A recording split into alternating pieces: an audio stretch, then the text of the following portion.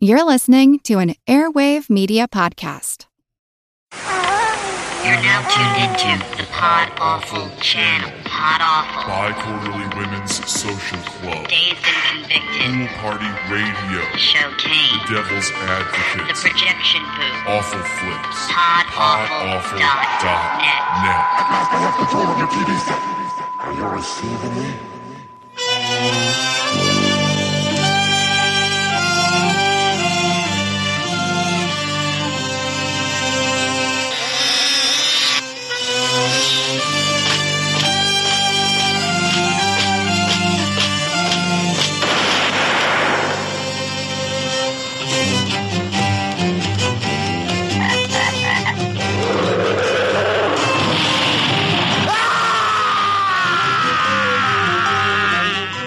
Nothing in your education or experience can have prepared you for this film.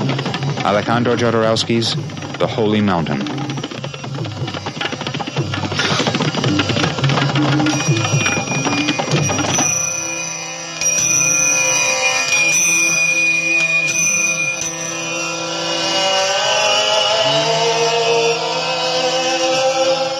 The Holy Mountain is a film completely outside the entire tradition of motion picture art.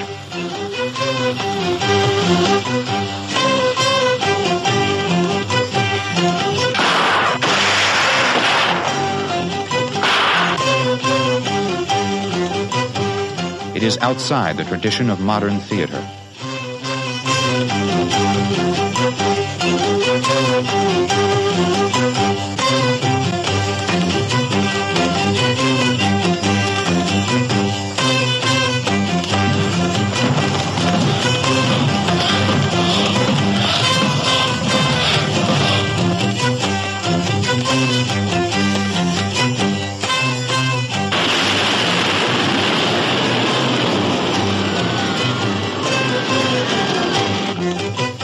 The Holy Mountain is a film outside the tradition of criticism and review.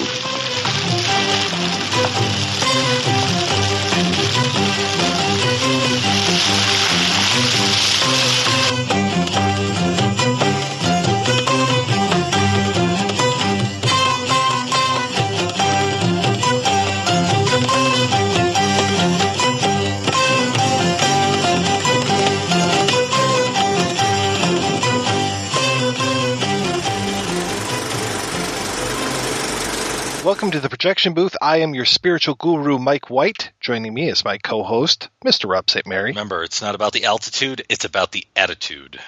Also along for our journey is Mr. Stephen Scarlata. Hello. This week we are talking about The Holy Mountain, La Montaña Sagrada, the 1973 film from Alejandro Jodorowsky. Written, directed, and starring Jodorowsky, the film tells the tale of a thief, played by Horatio Salinas, with a striking resemblance to Jesus, who becomes a student of the alchemist. He and 8 other initiates go on a quest for the Holy Mountain, a place of spiritual purity. Sounds simple, right? The movie is all that and so much more. It's laden with symbols and doesn't shy away from surrealistic images. By the way, this film is about as old as I am, so we're going to be going into the spoiler zone. Deal with it. If you haven't seen Holy Mountain, you need to go check it out right now. So we are going to try our best to unravel the mysteries of this glorious film, though I don't know if any one of us is up to the task, so maybe the 3 of us working together, we can try to uncover some sort of glimmer of meaning with this film. So Stephen, as our guest, when was the first time you saw Holy Mountain, and what did you think? Actually, I saw Santa Sangre first, and it took me some time to find this video. Miraculously, I actually found it at a video store down in Santa Monica called a video store named Desire. It was like one of those awesome video stores that was just packed with videos, and it was tiny. I just asked the guy there one day if he had any Jodorowsky films, and the next day when I walked in, he tapped me on the shoulder with Holy Mountain on VHS. And it was, like a fake clamshell, and it wasn't really a real VHS tape. But I brought it home that night, and I dubbed it immediately and started watching it. But I made the mistake of kind of watching it too late at night. And Jodorowsky does mention this was another one of those films that he wanted to make sacred and change mankind and have LSD type visuals to it. And I got to say, the first time I watched it, I had like literally a bad trip. Because just most likely is because the quality wasn't that great, but the sound was there, and that droning sound, there was something about it that was really disturbing me. And I watched it really late at night, so I was kind of falling in and out of sleep, but I kept waking up to people screaming, which happens quite a bit in this film.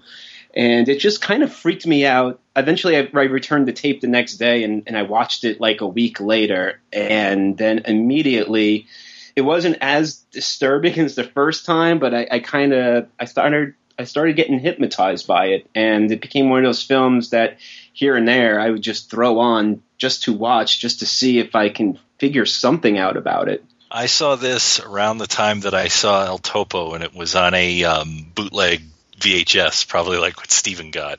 And I'm willing to bet it may have been, I think it was like a Japanese Laserdisc or something, a real bad dub, because I remember El Topo had Japanese subtitles burned in. And so I saw this, and I didn't know what to make of it, heads or tails, because it's just so out there. And I think this may have been before I really got into Buñuel. But then watching it this time for the show, I wrote down that my impression today is Buñuel meets John Waters and Coffin Joe at the New Age bookstore. So that's kind of sums up when I think of it, like all the influences and all the oddness that's in here. It seems like those three guys hanging out at a New Age bookstore or something. For me, I saw this one also on a VHS bootleg, so seeing it on DVD is kind of a revelation. I had picked up that box set that we talked about, the Anchor Bay box, forever ago, and I had never sat down to watch the DVD of it until recently, and it is almost a whole different movie watching it this way. Watch this one with the wife, which was kind of surprising way back a few years ago, probably, 10, 12 years ago, something like that. And I was amazed that she was okay with it, though we went through the entire film, and when it came to the end scene, which I know we will talk about, she said, "That's it," and basically said, "You should never watch Jodorowsky in this house again." So we have an unofficial ban on his work in my house. But I did break the ban and watch Holy Mountain twice this week, and it was wonderful to see again, and it was actually so much more linear than I remember. So let's talk about the opening of this thing. Do you think that these women, are they supposed to look like Marilyn Monroe? Because that's what I was picking up. Yeah, I felt the same way. Got these two ladies, the movie starts with, blonde, wearing these white dresses, very kind of Marilyn Monroe-esque dresses, and the alchemist is there, played by Jodorowsky, and he strips them of their makeup, strips them of their fake nails, of their jewelry, of their clothes, and then eventually of their hair, kind of purifies these women, and that's just the opening credits. I sort of saw that whole ritual and everything as getting rid of the worldly, that all the things that are the worldly, and moving, sort of like when we talk about maybe like Buddhist monks, shave their head and live very simple. I think what he's trying to set up is that we're stripping away the world here. We're stripping away the artifice. We're stripping away the things that we put upon ourselves and the presentation that we give to the world. I definitely see that. There's a lot of head shaving going on in this film, whether it is on screen or just happens between scenes, but pretty much almost every character, I think, ends up with a shaved head in here. So, yeah, I totally agree. It definitely felt like it was a stripping away of the worldly, and it was nice to have Jodorowsky show up here at the very beginning, kind of introduce us to the film a little bit, because we don't see him again until about 30 minutes into the film. And really, for all intents and purposes, that first 30 minutes, I think there's one line of English dialogue, which is, watch the birdie at one point, but otherwise we don't have like a real line of dialogue until about 30 minutes in, when the alchemist shows up again. And until then, it's very much, well, actually there's that little come drink with us scene with the Romans and everything, but again, that's kind of more like just, it could be anything. They could be speaking gibberish, and what I found interesting was that a lot of characters do seem to be speaking gibberish through this opening, and it's really kind of shot more like a not necessarily a silent film, but just a film without that much spoken language, which I really appreciated. So we have that no dialogue of the opening credits, and then going into this story of the thief who makes friends, I guess, with this little armless, legless type guy. We know that Jodorowsky likes guys like this because they were all over El Topo. So, and there's another armless guy later on in the film too. So, kind of somewhat disturbing image to me of him, waking up this kind of, I don't know. I saw this guy very much more like Christ, even though his character's name is the Thief, and I've seen him referred to as the Fool. Yeah, he has a tarot with him, and it's the Fool card. Yeah, but he is the Thief. And the, so I call him a dwarf. He actually kind of wakens him up in the beginning. That's what I kind of got. And I also heard Jodorowsky mention before in many interviews about the flower representing Christ. So and there's that strange scene with his hand in a flower growing out of his hand. I believe it's a rose, and it's picked. And when like a whole stem growing out of the palm. And when it's picked, you see blood. And I kind of saw that as the stigmata symbol.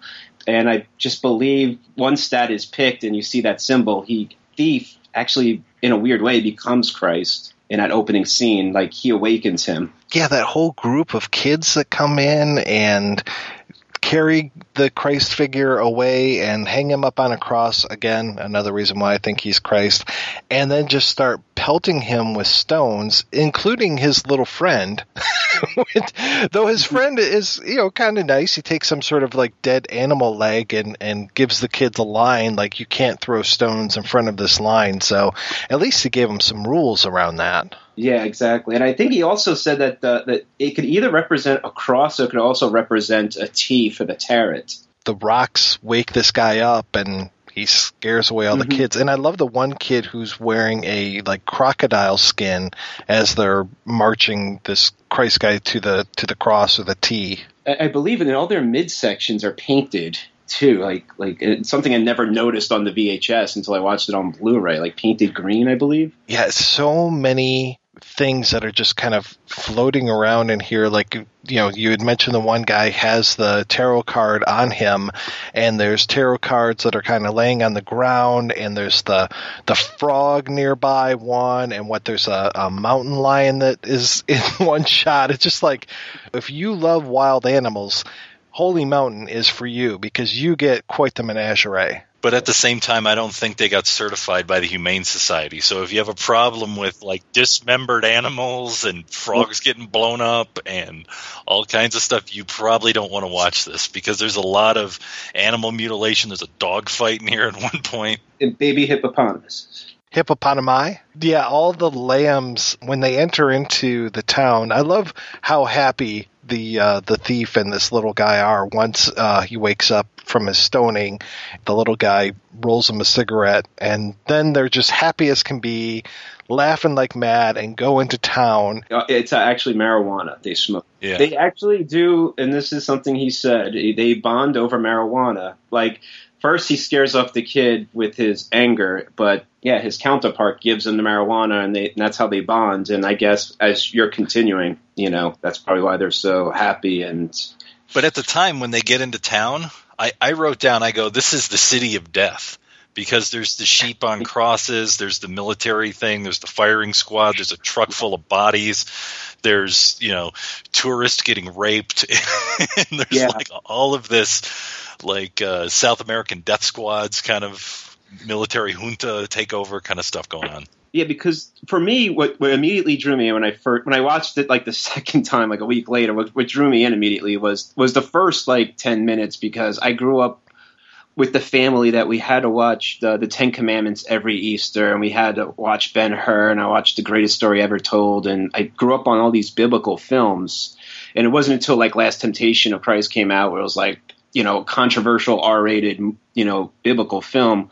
When I started, and I remember when that all happened. And so watching this, that's what immediately drew me in. It was like, I felt like, strangely enough, like a kid again watching a biblical film. And I got to say, when I was a kid, there was moments in the Ten Commandments that did disturb me, when all the babies died, and then in the crucifixion scenes, and, in the Jesus films I was watching. So in a weird way, those movies always had a weird thing with me. And immediately I was kind of drawn into this film at first, because it was almost like, not knowing what to expect. Is this like his biblical film?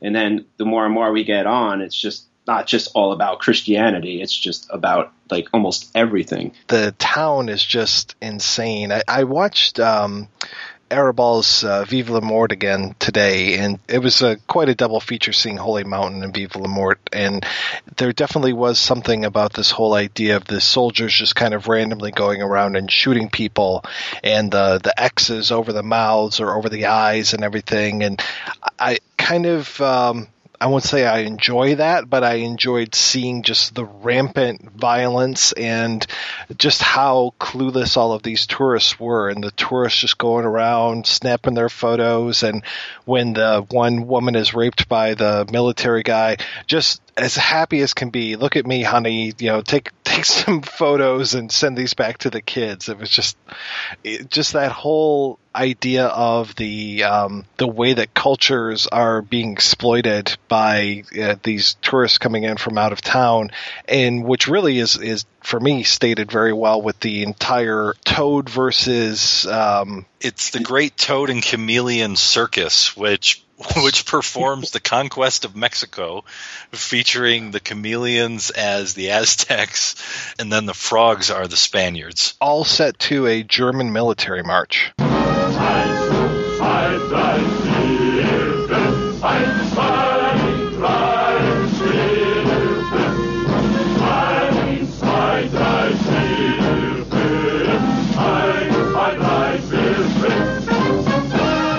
And the actual headdresses of the Aztecs were like replicas of Montezuma's. So he even the little miniature costumes he went, all out with. Plus it starts off with like a priest toad is the first one off the boat during that whole little sequence, I guess, signifying what religion brings, which ends with that bloody explosive, is what I kind of got from that. Yeah, you see the blood just running down the pyramid there, and all of the structures that they've built to make it look like the Aztecs, and then the whole scene blows up and everybody dies, the frogs and the chameleons. So that's why I was saying I don't think that the Humane Society signed off on this. 1973 in Mexico, I doubt they were hanging out around the set. I don't see that circus having that many performances either. One night only. What it's supposed to represent, I believe, it's just like the thief. He got paid for videotaping the rape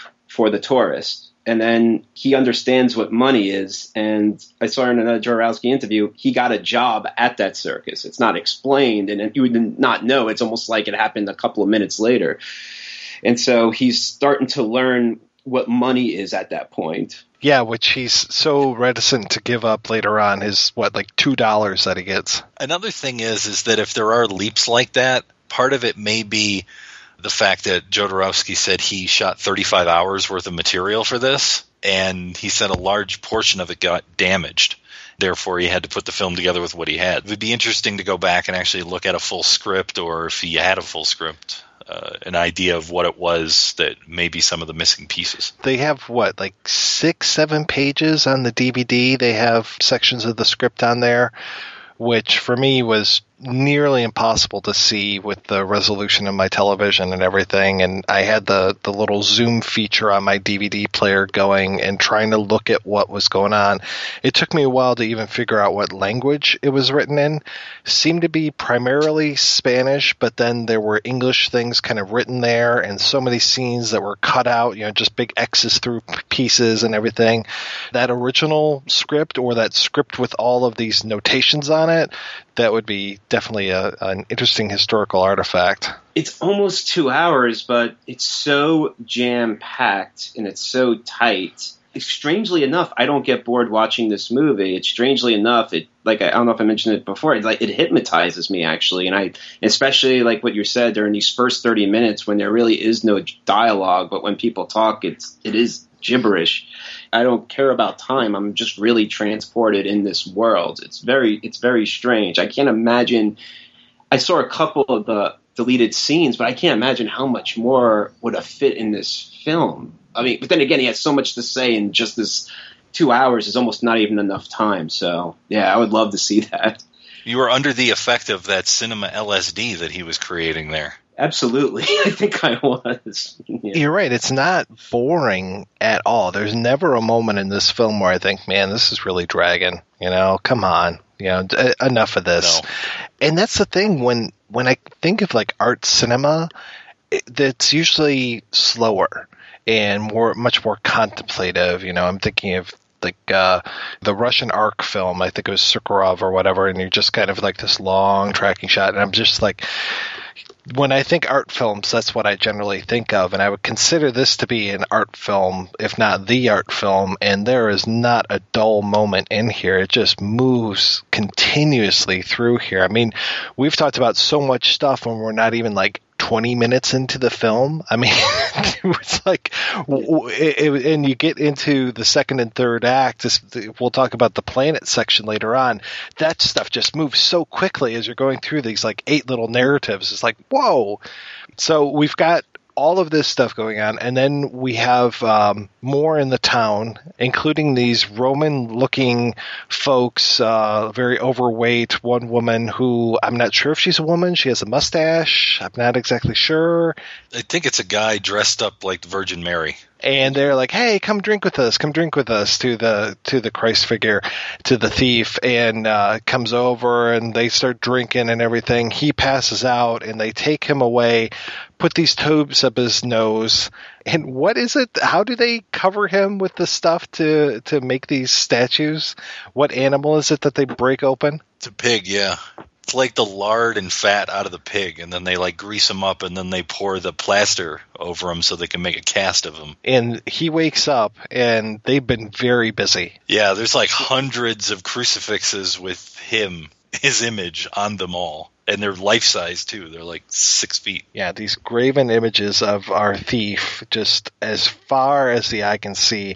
And we get another good scream there. This is where you woke up again, Stephen. I think I was still awoken by this point, but yeah, this is like his enlightenment scene. And actually, this is Jodorowsky dubbing the thief using his own scream, which is really interesting. I always took this scene as he woke up and saw that he was exploited. And, they made all this out of him. That's why he goes crazy. Doing research for Dune back in the day, I found it was like a 1973 interview with him.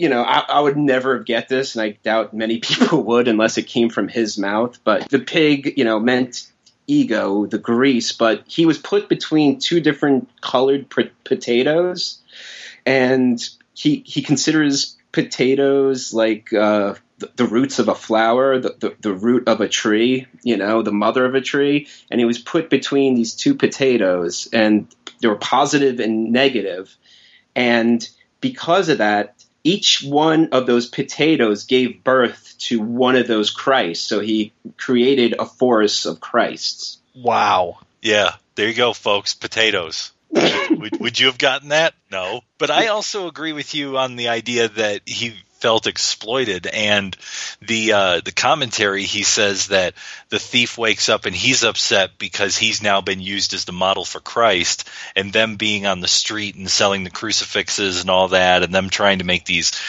new crucifixes to sell is all about the commercialism of religion, and specifically Catholicism. So there's certain aspects of it I got, but other ones I didn't. I think really what's good about this film, and as we go on, and we can play it against, as you said, interviews that Jodorowsky's done, or even the commentary track he does on the DVD, that the film has so much stuff in it that I think it is open to multiple interpretations. I don't think there is just one right and wrong way to look at this thing. It's like art, it's like the way you even look at art, like we all interpret it differently. It's like when you lend this film to friends, a lot of them, a majority of them don't like it, and I think that's the reason why. That's what's so beautiful about this film. It's like when I first saw it back then, I did not catch really any of this as I did now when I'm older, and then can't wait to watch it 15 years from now and see what happened. You nailed it. I agree with your whole observation that this film is very hypnotic. I felt very much the same way. But even when you're watching it, you can't necessarily be a passive viewer. You know, you can't just sit there and let this film wash over you and just enjoy it for what it is. I don't know about you guys, but my mind is constantly racing while I'm watching this film, trying to put it together and trying to make a little bit of sense out of it. And I think right now I've come to grips with a lot of it. There's a lot of it I still don't necessarily see. Why is this here? What does this mean? And that is the beauty of this, is that I still have all these questions, and that I can look at it now and then, like you said, Stephen, 15 years from now, and it's like, what will this one mean for me then? Because I can't even imagine putting this film together to come up with all of these different ideas, to get them all there, and to get this film produced. I mean, we'll talk about some of the amazing set pieces that are coming up, but even just with this opening, it's like, how much did it take to do the Toad Chameleon battle? How do you get the Toad Wrangler, to do this? And the model of the Aztec city and everything is just amazing. Hollywood throws around for granted a film by, I have to use a horrible example, I apologize, a film by Brett Ratner. But he didn't star in the movie. He didn't also have a hand in the music. He didn't have a hand in, Jodorowsky helped wrangle the frogs and the chameleons, the opening title sequence, he was involved even with that art. The symbols that he paints on the Mercury girl that will pop up later. It's just like, it's a Jodorowsky film, and it is an art film, and it's so him. And you throw that thing around all the time, a film by, but he's got his hands. And not only that, but he's pretty much narrating the whole entire movie for you, too. Like, you're going on the journey. He's taking you on a journey. It is a Jodorowsky film. Like, he's had his hands in everything in this film. Yeah, there's not one frame that I would imagine he would consider you can throw away. Not one frame I think I would consider that you could throw away. It looks like art, a lot of these frames. Like, you can print them out and then put them on your wall in a frame. So let's keep going with the thief here. He discovers himself having been used for the model. He's exploited, however we want to interpret that. Goes a little nuts with that, but along the way, I love when he's carrying along the one version of himself through the city, which is just this bizarre kind of sight to see this Christ guy carrying around this crucifix of himself throughout the city. Runs into this group of prostitutes who we've seen that are apparently very holy prostitutes. They enjoy looking at their local Jesus statue, including the one girl and her monkey, her ape, her chimpanzee. Just really quick, going back to the Christ that they're looking at, did you notice it's also very green? And that's the green thing coming back again in this movie we're going to see throughout. And then green actually means the color of life, and it's the color of Christ. So it's just weird because I also have another DVD I had like a bootleg DVD of it, and then in that version it's just regular statue looking. But that must have been Jodorowsky's hand to make sure that the Christ in that scene is green. Well, I noticed that the Christ statue that the thief is carrying around has all this green goo on it too that isn't necessarily explained to see, like, this is exactly where this stuff came from. So it's neat how that kind of ties together as well. Rob, what are your thoughts on the prostitutes? I think they're just prostitutes, but I think this is the thing with sort of the Jesus story, because of course there is the story of Jesus hanging with the prostitutes and the cast-offs and things like that. So it maybe at this point he's become, if he wasn't Christ before, at this point he's become Christ, because he's accepted the role maybe in some way. And I like the one girl with the chimpanzee who really kind of ends up following along with the quest. And unfortunately, she gets a little lost in the mix sometimes, but it's nice when she kind of shows back up, like she's undergoing this spiritual journey along with them. And then one of my favorite parts is when the thief goes to visit what would he be, like a bishop, I guess, who's laying in bed with another Christ on a crucifix. That's a great moment of no dialogue that basically is dialogue with this priest just like...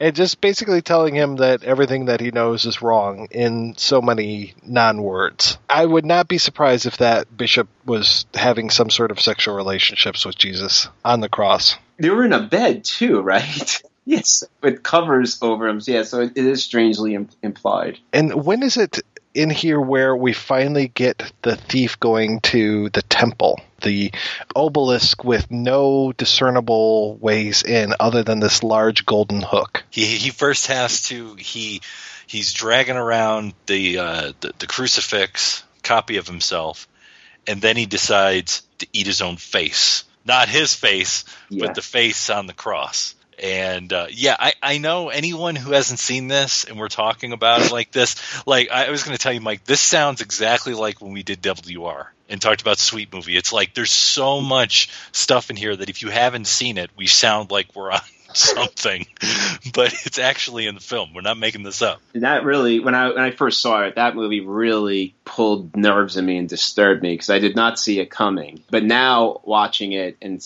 it's almost like communion in a way. And he's made of delicious cake. He's eating the body of Christ. Let them eat cake. And then the next natural thing to do is to tie balloons to the body of Christ and set him free. Yes, which kind of reminded me of the opening of either 8.5 or La Dolce Vita. Well, La Dolce Vita. The statue is being taken by, I think, helicopter over the city. Kind of reminded me of 6 Feet Under when they let go of all the inflated sex dolls and called it The Rapture. I can't help but to think, like, where the hell did that thing land? That's like a whole other movie, It's like, this just fell out of the sky into my backyard. This is a sign, Because that's 1973. They didn't follow that thing, I bet. I bet they just let it go. The Gods Must Be Crazy Part 3. I think that was the one thing that actually took me out of the movie. They had a Jesus Wrangler somewhere off screen that was shooting all the balloons out. One of the many Wranglers. So eventually he gets over to this big tower. This is big tower in the middle of like town. And I got this sort of like Tower of Babel kind of idea, right? And there's a big hole up at the top, window, I guess. And this giant hook comes down and he jumps on the hook and he goes up the tower and into the tower, and there's like this membrane, and he's got a knife with him, and he cuts into the membrane and then enters into the room, which is this rainbow room, sort of a half circle, kind of cave rainbow kind of deal.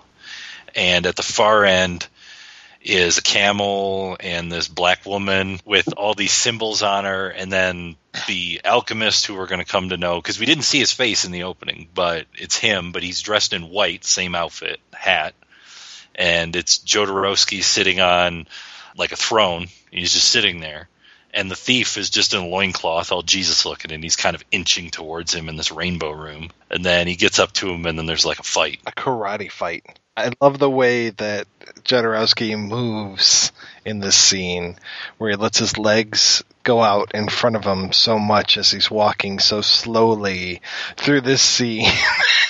It's just like, what is he doing? Why is he holding his body like that? But it was so interesting to watch him do that. The Rainbow Room set is just crazy. Who lets him build a set like that, and who shoots a set like that? I mean, that was just gorgeous. The whole tower, all the sets in it are incredible, actually, and they're unforgettable for me too. I don't know how they did some of these rooms, the bathing rooms and the initiation rooms, and the room when they're walking around the third eye with the bodies on the wall. It's just like, it's incredible, the production design.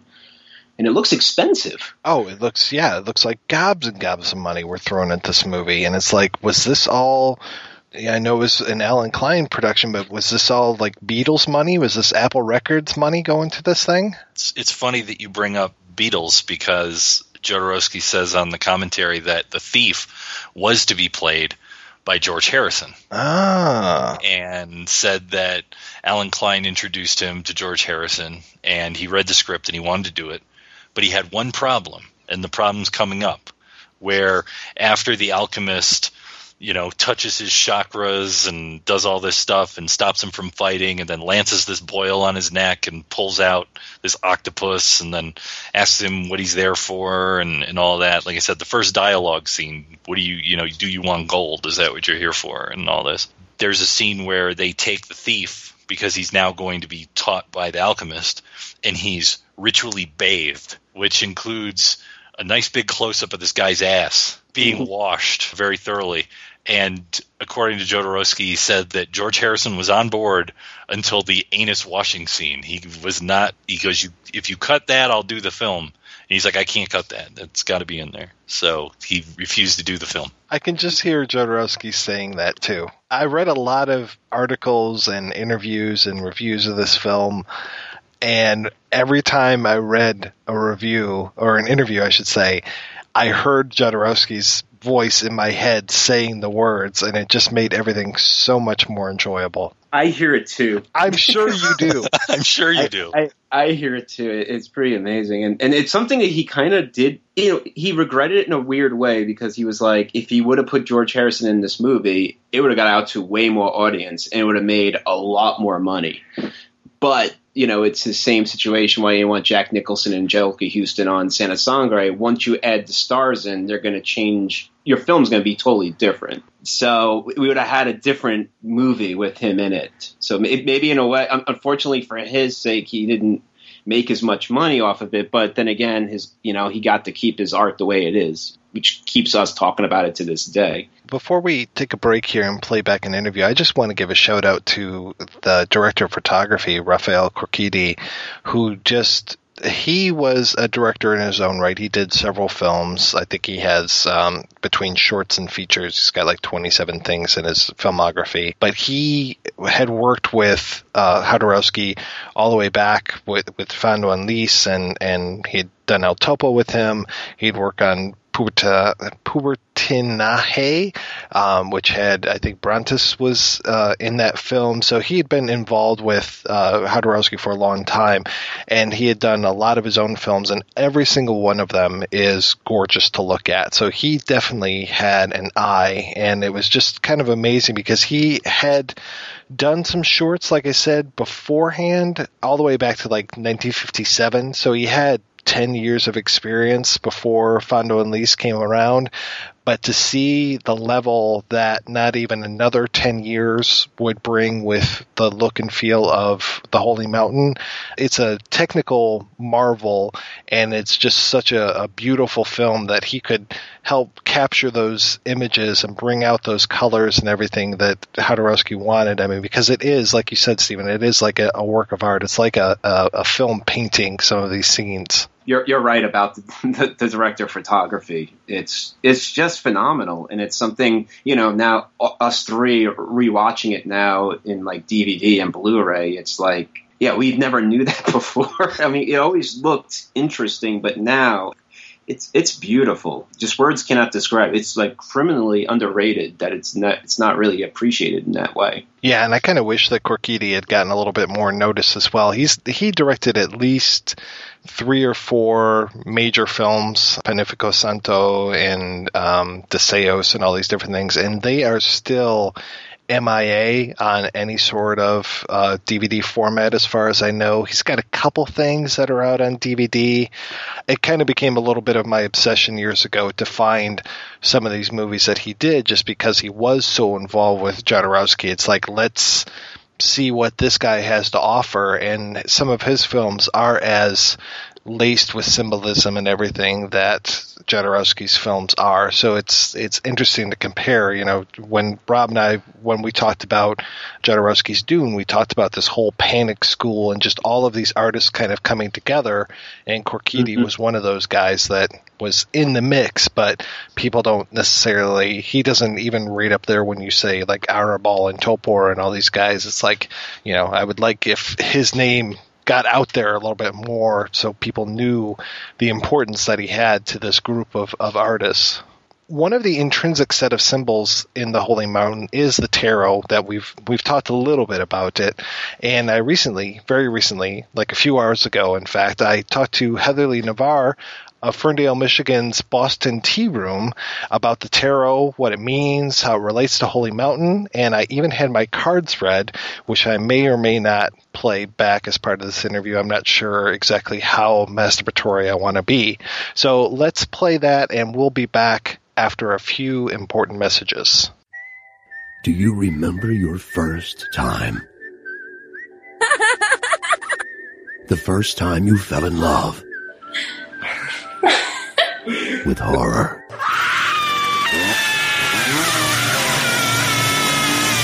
Science fiction.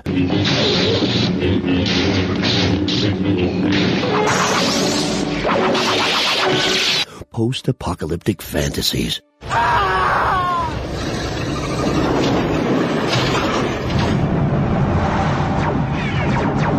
MVP Mutant Radio will help you rediscover your inner fan again as we talk you through the latest and greatest theatrical releases in horror. You're all going to die tonight. We can guide you to a new, better, happier you. Science fiction. Prometheus, are you seeing this? Big things have small beginnings. Law is not the law. I am the law.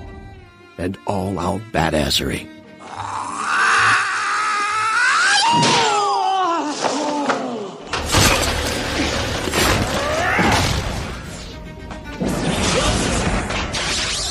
We'll bring you interviews with independent filmmaking masterminds, as well as specials like Murder by Music and the Drunken New Year's Eve Mega Show. Listen online at www.mutantville.com or subscribe on iTunes. If you're a man, you don't cry about it. You take life, the ups and downs. If you're a real man, you never go down, you just stay up. The Mutantville players are ready to lead the art jihad against haterism and the forces of fandom. Movies need only 3 things. Badasses. You tell me who you want done, and I'll do the hell out of it. A chick with drive who don't take no jive. Boobs. Do you know that the female breast, known to be the source of life since Eve, can be deadly weapons? And body counts.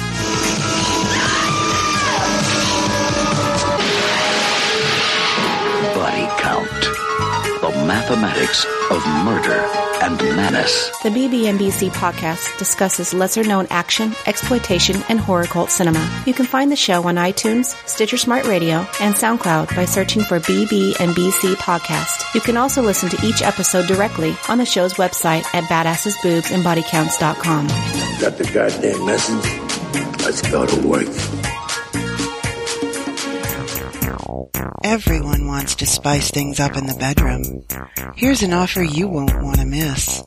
Listeners of the Projection Booth podcast can enjoy 50% off just about any one item at adamandeve.com when you use the promotion code BOOTH. You also get free shipping and 3 free adult DVDs.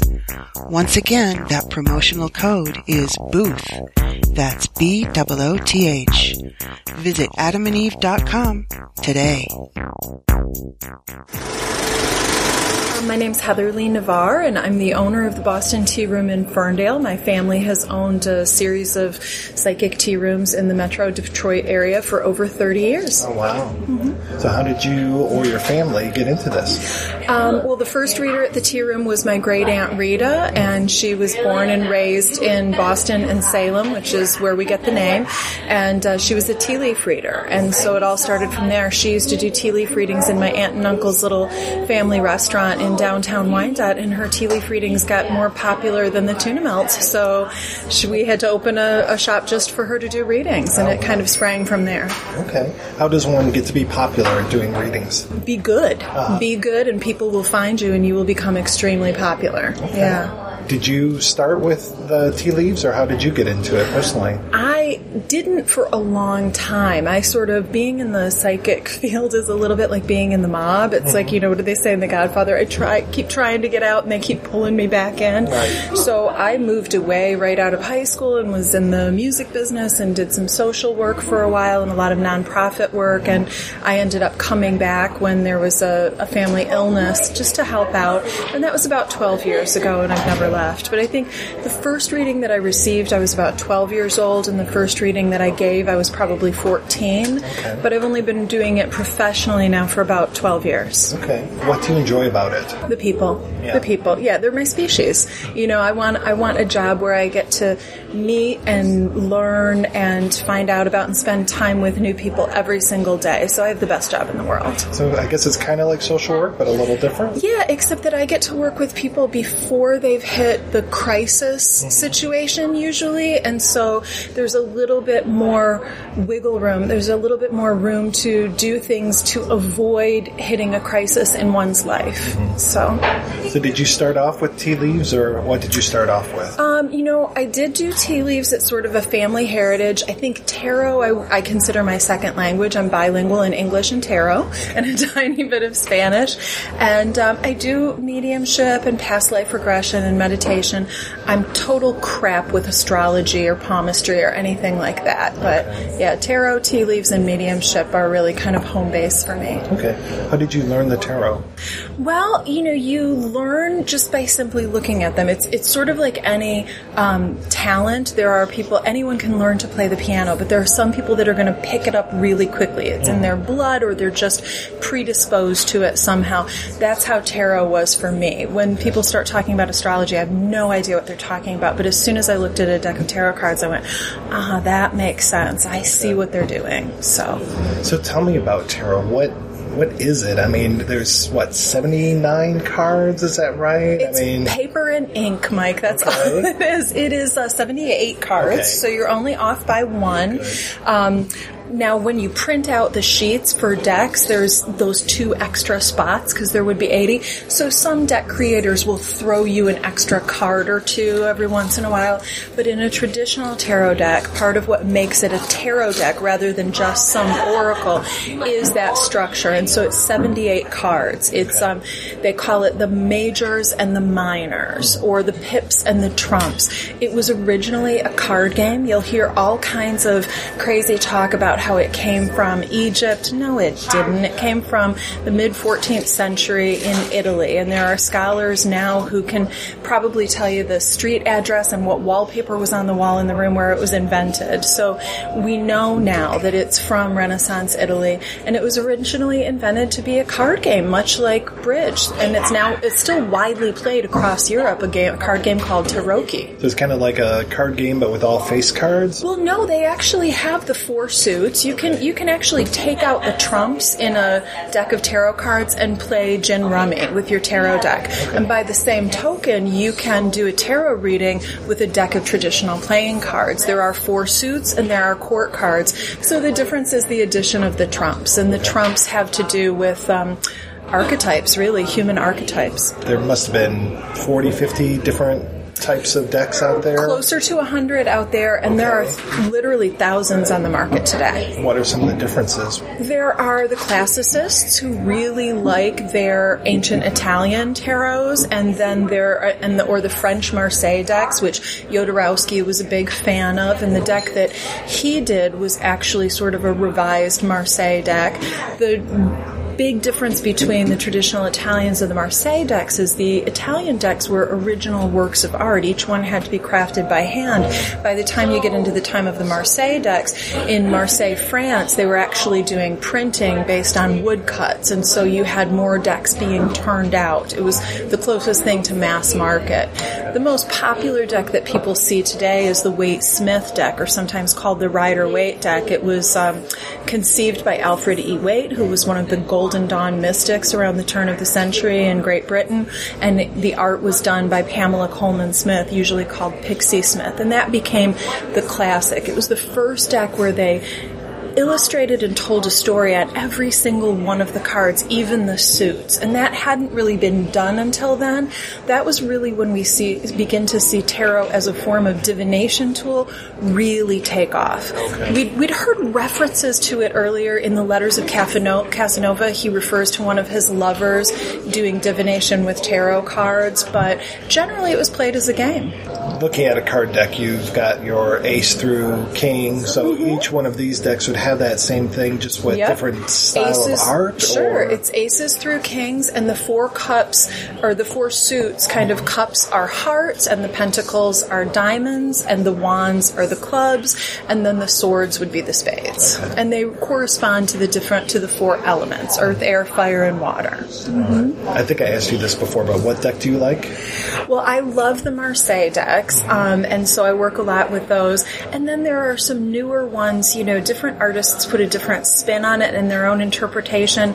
There's one right now that I really love called the Gaian Tarot. It's very kind of earth-centered, but one thing I particularly enjoy is that all the depictions of people reference people from all different cultures. And, until the past few decades, we really didn't have any tarot decks that did that. It was pretty much a white man's game. So tell me about this screening that you did of Holy Mountain. So we've got a community called the Detroit Area Tarot Guild, and it's a group of people who are really tarot hobbyists. Some of them, sure, a couple of them have probably been reading cards professionally for 20, 30 years, but a lot of them are people who just picked up a deck sometime over the past few years, and they play with it off and on. They're not interested in being professional readers, but they're interested in exploring tarot and how it might contribute to their quality of life. And so they do it as a hobby. So we're always looking for new ideas of things to do. And a few years ago, I'd never heard of Jodorowsky or the Holy Mountain. And then in pretty quick succession, I'd had 3 or 4 people reference this particular movie and this man. Right. Well, I'm in the business of paying attention to signs, so I immediately sought out the film and said, okay, this is some pretty crazy stuff, so let's see if there's any interest here. And we got together and watched it, and because the group is so diverse, we've got grandmas and we've got 20-year-old hipsters and everybody in between. The reaction was very mixed, and the discussion afterward was really interesting and very lively. What do you recall? What were the highlights? There was one of the grandmas in the room commented that she hadn't seen that much nudity since her honeymoon. And it was interesting. Some of the younger people, at least younger chronologically, actually didn't get as much out of it as some of the people who were a little bit more mature and who, frankly, I think had lived through the 70s and were used to sort of magical realism combined with sort of psychedelic art forms. So how do you see tarot kind of playing into that? Because I know there's overt references to tarot with the little man with no legs. He's got a tarot card on his back, and there's some cards that are laid out, and then there are some other references throughout. Sure. Yeah, and those are the literal ones, but if you kind of dwell in the world of tarot at all, you start to see the more subtle references. He would stage particular scenes in a way that you would look at the juxtaposition of black and white and the placement of the human form within a particular scene and say, that's the High Priestess card, and some of those references were really quick and you might not catch them upon initial watching, and some of them were almost sort of, there was a still, he would sort of pull back as though he was waiting for you to get it before he would move on to the next scene. Okay. The other thing is sort of this overarching theme. Now, one could say that most Western movies in our society are based on, the fool's journey, the quest. That's what storytelling is in our culture and our civilization. That's also basically the story of the tarot deck. The major arcana are known as the fool's journey, and our hero is the fool, and he goes on this madcap quest where he experiences all of these different adventures. So it was very clear that the main character in this movie is, going on this quest for his own holy mountain. Yeah, I've seen him referred to as Jesus, I've seen him referred to as the thief, and then I have seen him referred to as the fool as well. And they're all one and the same. Right. There are so many different schools of symbolism that are going on in that film that I was curious as far as just, coming at it from one angle, though I know that you have background to come at it from many angles, so it's interesting to get your take on it. Sure. There was a real schizophrenia to that. As I investigated Jodorowsky a little bit more, I saw that he was a bit of an intellectual dilettante. He would follow streams of thought and, and academic pursuits, intellectual pursuits that he found fascinating, and as soon as they no longer resonated with him, he would abandon them and move on to something else. And so he didn't have sort of the disciplined intellect of some other scholars, but within that kind of schizophrenic, frenetic energy, I think he sort of gave birth to something a little bit new, and that's rare these days, so I appreciate that. As a tarot reader, do you ever read your own cards? Is that possible? Well, yes and no. In fact, lately I've been working with this deck by Ellen Lorenzi Prince called The Dark Goddesses, and it's a tarot, and it's filled with Durga and Kali and, Sedna and all these, really badass chicks. And it's a deck specifically designed to use the tarot structure to help people do pretty intense shadow work and really explore some of the dark sides of our own character and do some transformative self-actualization work. So I do read for myself with that deck for that specific purpose. But as far as tarot for predictive stuff, does my sweetie really love me, or what are my lucky numbers, I would never be so silly as to read for myself in that way, because I just don't think you can get past your own inner filters. Okay. You're either seeing what you want to see, or you're seeing the absolute worst outcome. How about you? Did you like the movie?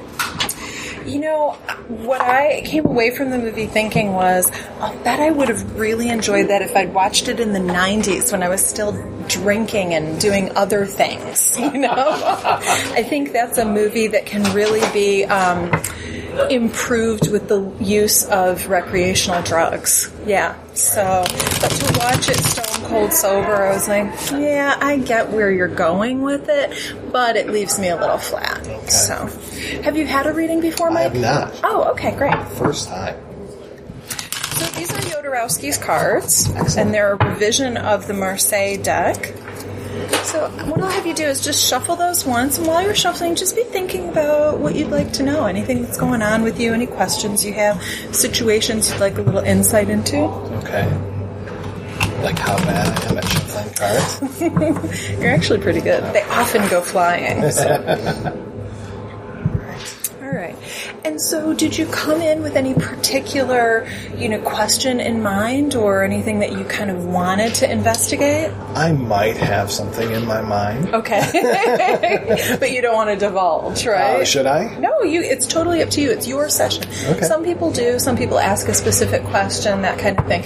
We can just throw some cards and see what comes up, and you can tell me, oh, yeah, that's actually what I was thinking about, or you can not. Okay? All right. So let's give it a shot. I have a reader friend who says that the fewer cards you lay, the closer you are to the answer. And the more cards you lay, the further away you're getting from the answer. So, I'm curious about the podcast. I mean, we're at a place where things are going really well with it, but I don't know if I should make the next move and try to get more sponsorship with that and actually kind of branch out a little bit more, or if it's okay just being this kind of hobby thing that it is right now. Okay. It's something that you really have a lot of fun with. It's very close to your heart, and I think there's two reasons. It's not just the subject matter. You're not just a film buff. You're also kind of a techie nerd. I'm sorry, but you are. And so it's feeding two of your separate passions. So this is a really, really good thing. Now the Four of Coins basically says, that when it comes to the investment that's required right now, whatever you're paying to do this or whatever you're getting back, it's almost like whatever's coming in is also going out. Yes. It's like a complete even Steven. You're not going into debt from it, but you're also not profiting. So these 4 coins represent stable finances where that's concerned. Really, though, we get the Judgment card reverse. So I'll flip that around. This is a theme that you'll see in Holy Mountain quite a bit, is, the souls being called to heaven, the archangel bringing them back from their graves. And so Here's the thing is that... Now, what is this in the middle here? That is a grave. That is a tomb. Oh, okay. And this is a person. Okay. Mm-hmm. Yep. All right. Yeah. So, so they're being called heavenward, right?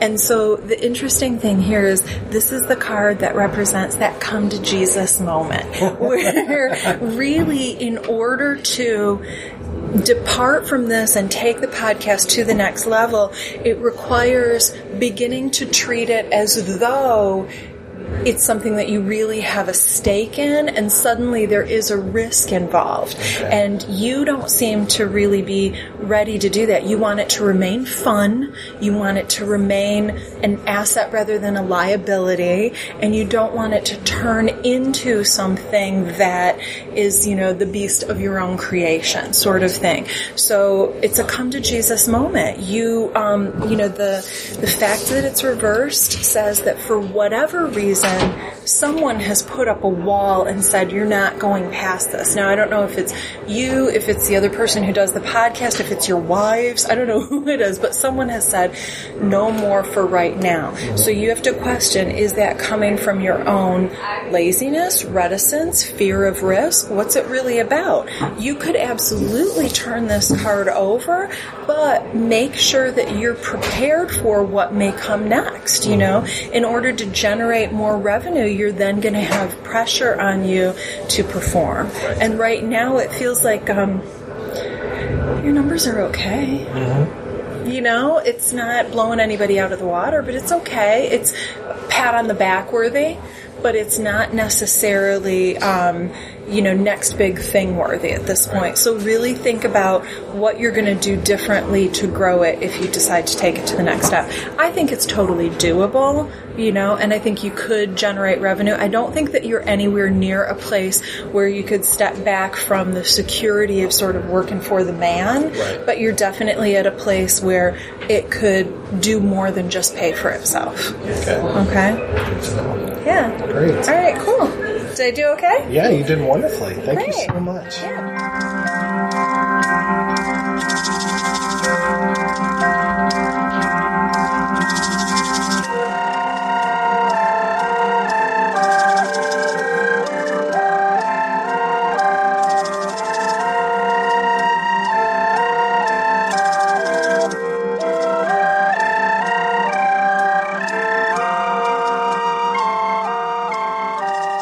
And we're talking about the Holy Mountain. Now, we've only just begun to scratch the film's surface. In the second act, we're introduced to some very interesting individuals who represent the planets of the solar system. You heard men are from Mars, women are from Venus. Well, actually, that might be the other way around in a lot of ways in Jodorowsky's universe of the planets. So where do you want to dive in on this, gents? The thief, I guess, is representing Earth. In this, we've purified the thief. We've had the ritual cleansing of the Anus, the turning the shit into gold, and then basically it's let's go one better and let's introduce 8 more thieves. And I like that Jodorowsky refers to them as thieves here. And we have these life-size replicas of them as well in this room that Stephen had mentioned, where they're all on these walls and the walls are moving one way, the floor is moving, and just some of these shots from up above of these movements and everything, just absolutely glorious. And then from ground level as well, just seeing the way that these characters are moving within this space. Just that alone is mesmerizing. It's one of my favorite shots in this film, and to this day, I've never seen anything like it. So we go from just the thief and his story, and then suddenly we branch. This is kind of an interesting narrative twist that we branch out into 8 other stories, and we basically get these 8 little snippets of these people's lives where we go through each one of the planets or each one of these characters who's represented by a planet. So we have Fawn, who is represented by Venus, who is all into comfort. So he's got a lot of beds around. It kind of looks like he works at a mattress factory or something. And the way that his father determines his business decisions is a very interesting way. Before making a decision, he consults with my mother's mummy. he puts his hand into her sex. If it's moist, it's yes. If it's dry, it's no. Yeah. I don't know how deep we want to get into these 8. Well, we should just go through like what their main representative ideas are. Okay. So Venus is comfort in the body, narcissism to some extent. Mars is played by a woman, and she makes and sells weapons, of course. There are various types of weapons. So there's like fashion weapons, like grenades that are like hip accessories, and there's like a guitar that's a gun, and then there's religious weapons where he takes like a menorah and turns it into a pistol, and a crucifix, obviously, and things like that. And the Buddha. The Buddha. The Buddha with a gun sticking out of it, yeah. And what's also cool about this sequence is it's just like you get right into it, and it's almost like this is like early 70s, and there is blaring rock music. Oh yeah. And her voice, she's narrating. It's very hypnotizing, very drone-like, and then it's almost like it's almost lyrics to like a rock song, and you're watching pretty much one of the first music videos, because even her narration starts to echo and have some type of distortion over it, almost like a music video, because there's so many cuts. There's this really heavy guitar going while you're just watching these weird, unique guns, and yeah, like you said, grenade necklaces and all these interesting weapons, and it's just like I can't imagine being in the theater watching this little sequence, because it just comes from out of nowhere, and it's really unique. It's like each one of these sections seems to have each one has its own narrator, and it has its own theme, and then it almost seems to have its own pacing and everything to it too. It's almost like we've got like 8 mini movies resting in the middle of Holy Mountain here, with just these backstories of who these people are, or what they're currently up to. So we go from Mars out to Jupiter with this guy who kind of reminded me of one of the doctors from St. Elsewhere for some reason. I don't know why. But he is all about – I love how he introduces – my house.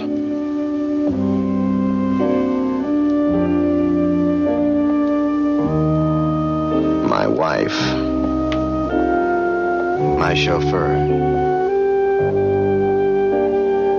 My lover. Hi. $1,000 a week.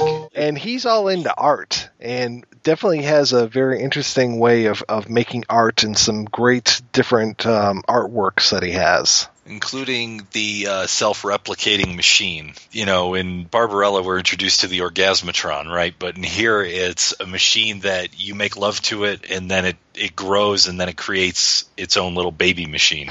That you have to rock to make it calm.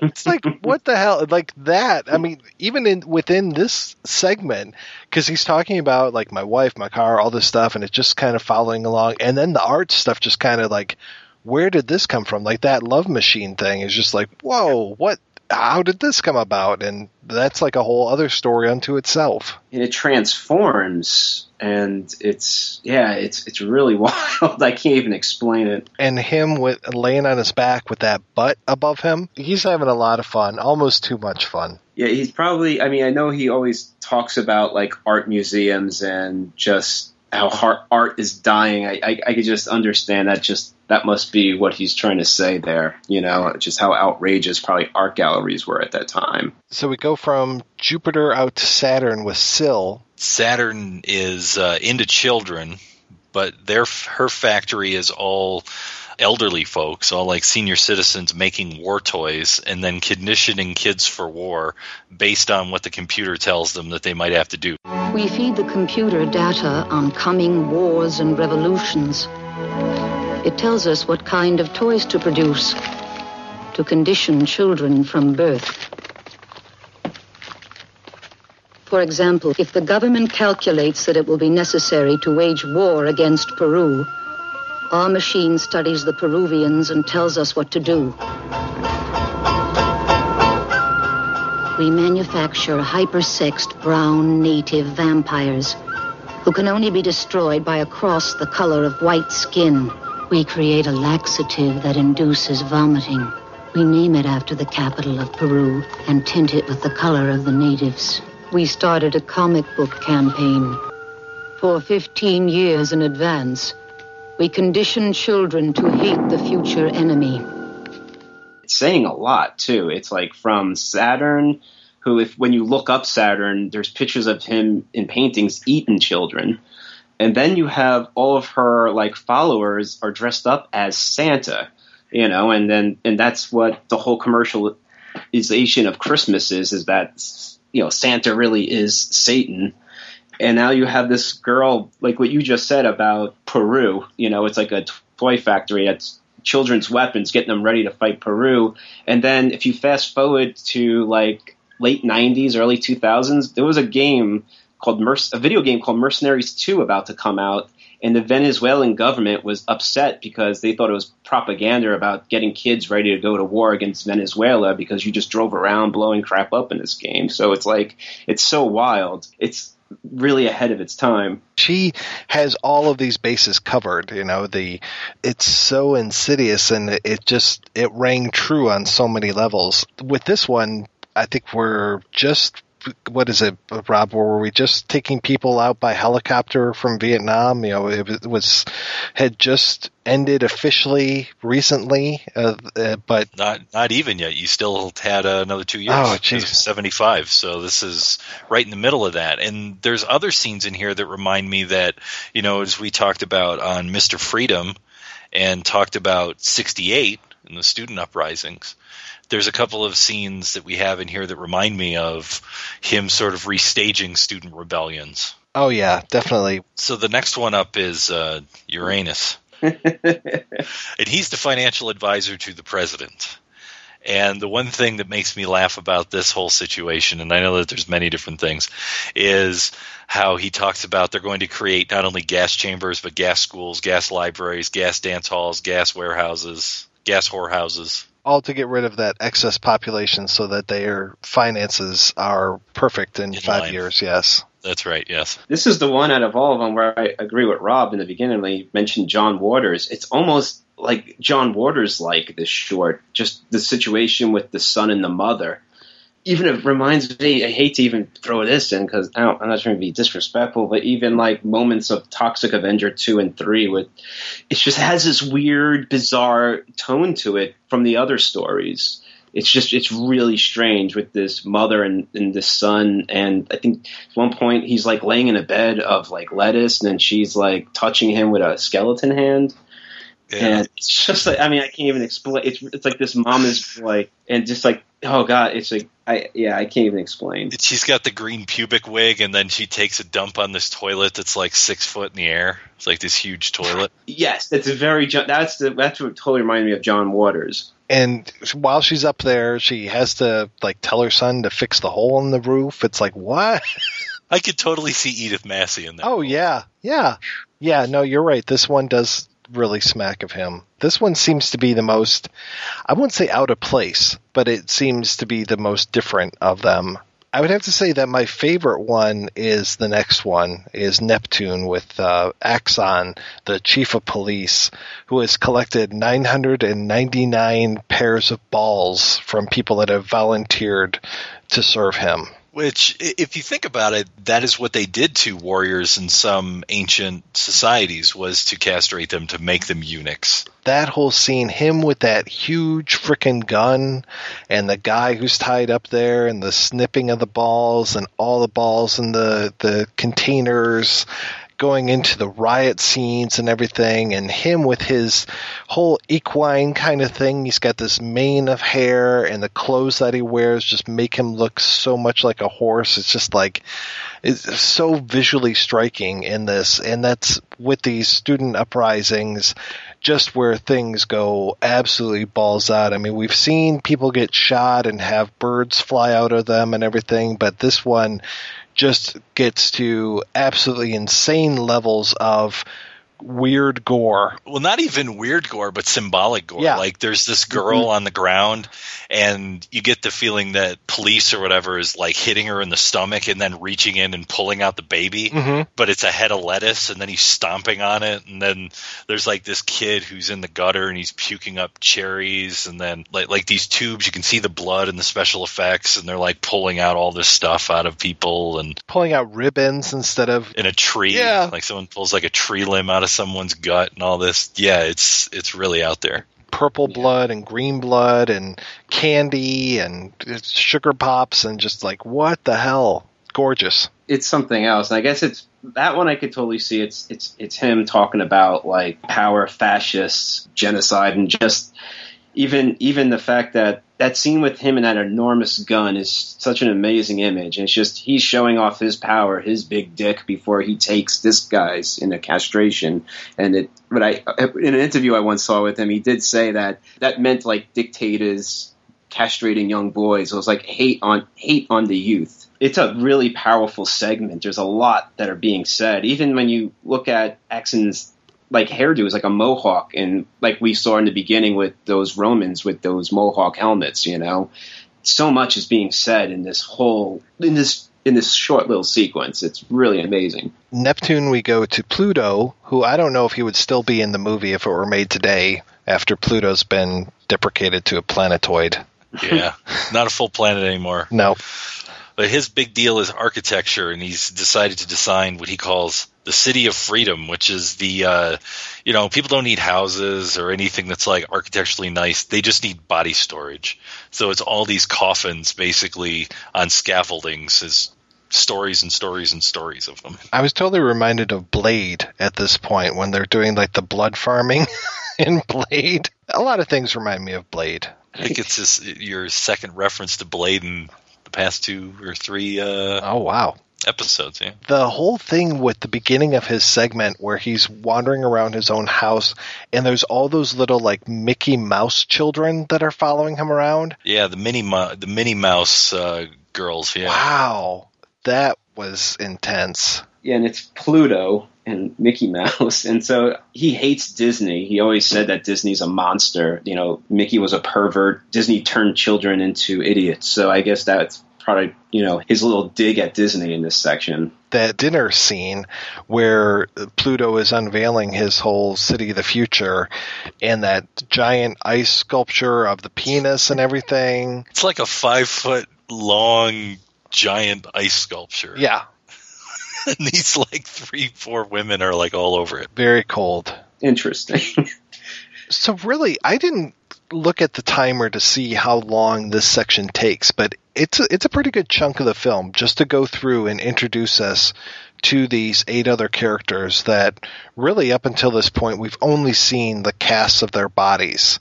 And then we go back into it, and they're all on board. They come in, and they are ready to follow the alchemist. Apparently, he has some sort of relationship with all these guys. Obviously, he's got their body casts in his tower. And he describes all of these different holy mountains that have shown up through sacred literature. You have to remember that they're there because he says to them, yeah, you have money and you have power, but the one thing that you can't get is you can't escape death.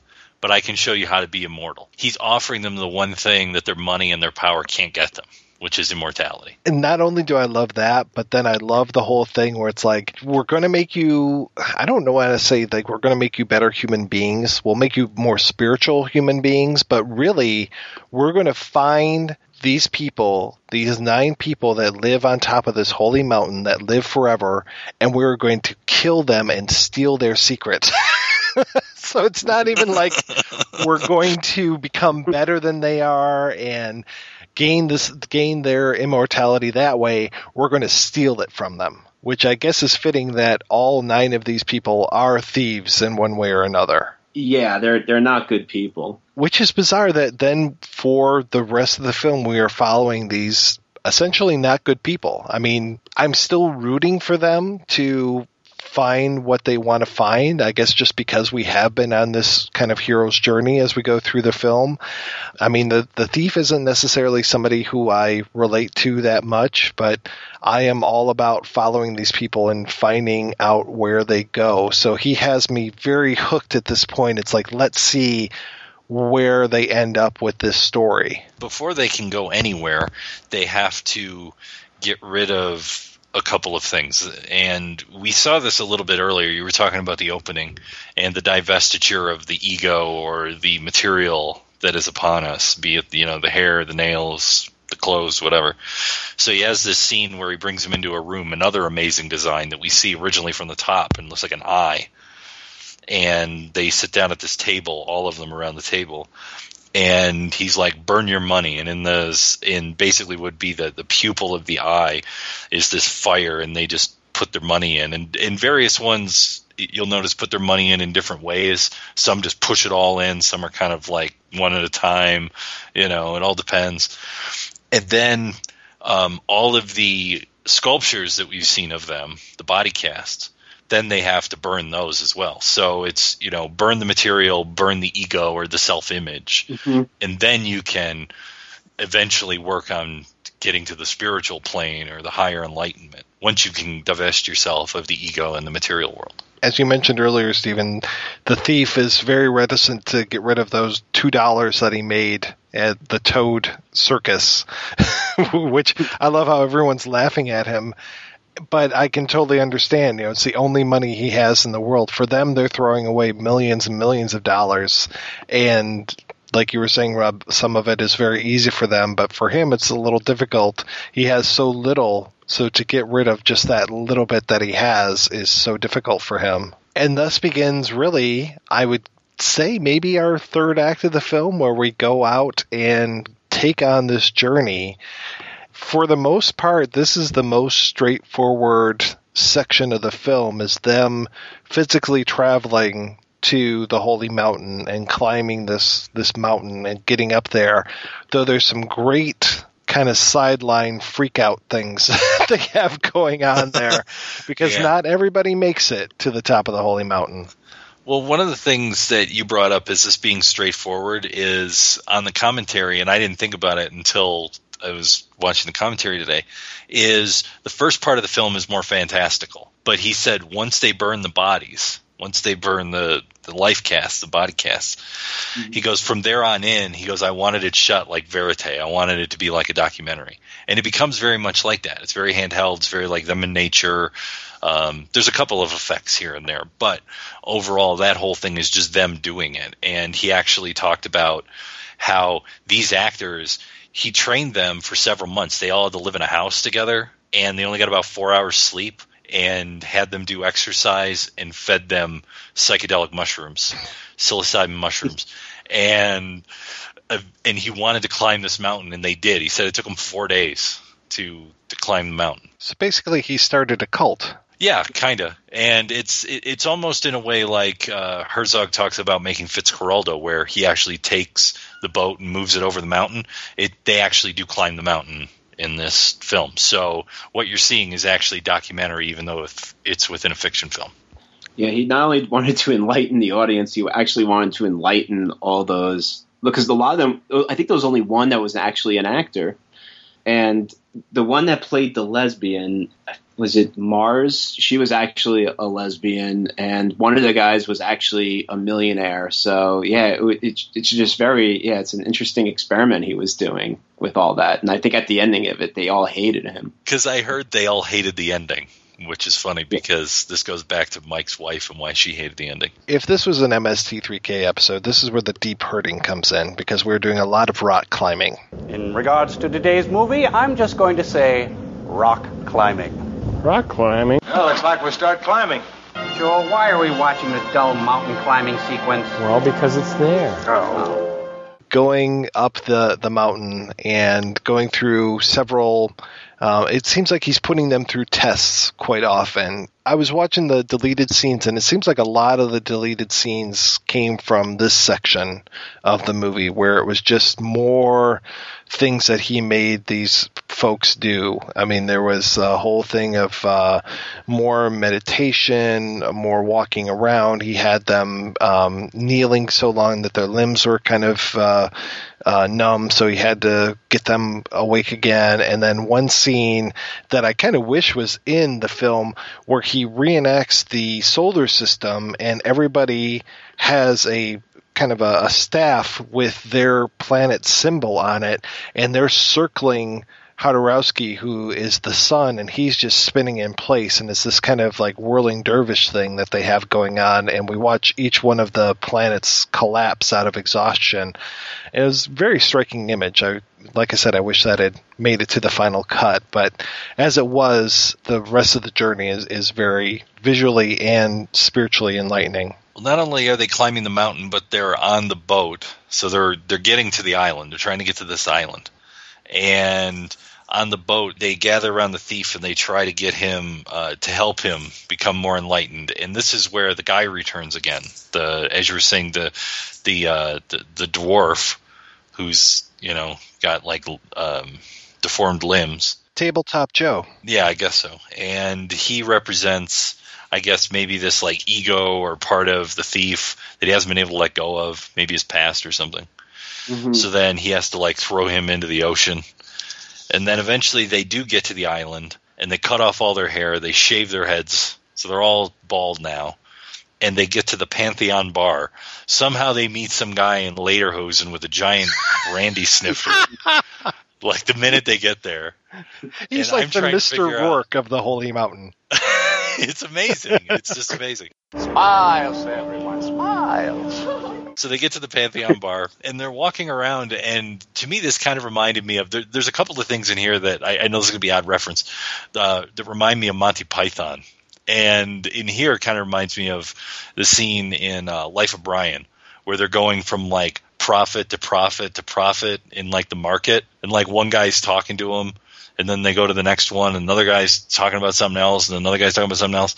And it's like each one represents some idea within this place. And it looks like they're in a graveyard or something.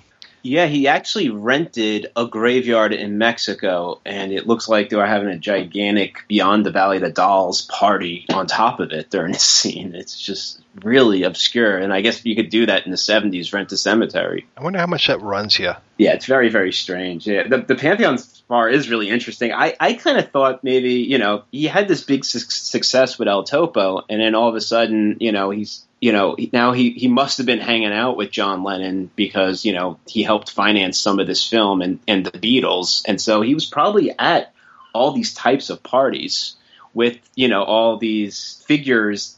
I don't know. One of these figures, it looked, one I think represents Alec Ginsberg, and he kind of looks like Frank Zappa. And then the other one's like Timothy Leary. Because I guess at this Pantheon bar, it's everyone that's on this journey to the Holy Mountain, but they just stopped here. And they just decided not to leave. Ego and their fame stopped them from getting true enlightenment by going further to the Holy Mountain.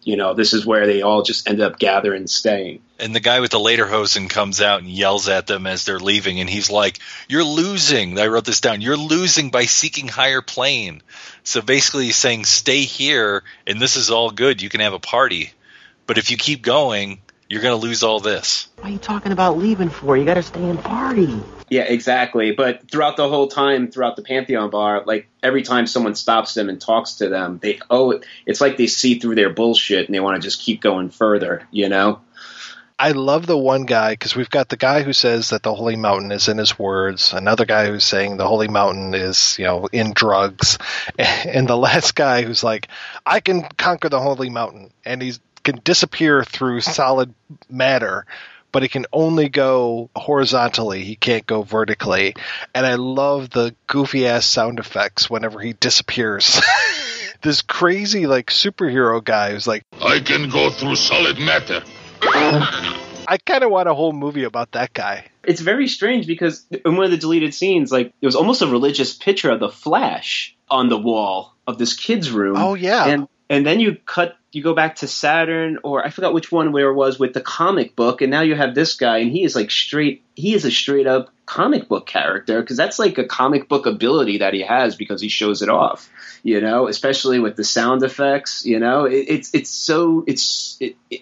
love this part too. Well, when did he start in comic stuff? Because we know Jodorowsky was a big comic guy. According to what we know, it was after when Dune failed, when he was still friends with Mobius, is when they decided to go forward and start doing comics. So, but you could still see they must have still, they had some type of impact on him at this stage. The Flash and that comic book image and this character, To stick with that deleted scene real quick, it's like, I can't remember, Clen. That's like his son in this room where it looks like his son has hired a prostitute, and, Jupiter gives the kid money and the kid just hands the money to this girl. And I like how that's the thing that they cut out because they were afraid people might have found it objectionable. I mean, we were okay with the like 10-year-old prostitute where the guy pops out his glass eye and puts it in her hand. We're okay with that. But the kid with the prostitute in his room, that was a little too much. We didn't want to go there. And the tiger milk scene coming up. Oh, yeah. The ocelot. Yeah, that's fine. Guy's got half a beard. He's got 2 ocelots strapped to his nipples, and he's spraying this guy in the face with milk. That's okay. Which is by far one of the strangest images I've ever seen. We got the 2 cows humping, and the girl just getting this whole face full of white stuff and a fist coming into her mouth. That's okay. But the kid with the prostitute, no. Stay away. The guy hanging upside down with all the dead chickens. Yeah. So many just amazing images in this film. So once they leave the bar, they're still climbing. They keep climbing. They keep going. They keep going. Rock climbing, Crow. Rock climbing, Joel. And it's like each of them is faced at some point, and you mentioned several of them already, is faced at some point with like either their worst nightmare or some sort of like mental thing or thing of the physical world. Like there's one guy who's like, there's all this money.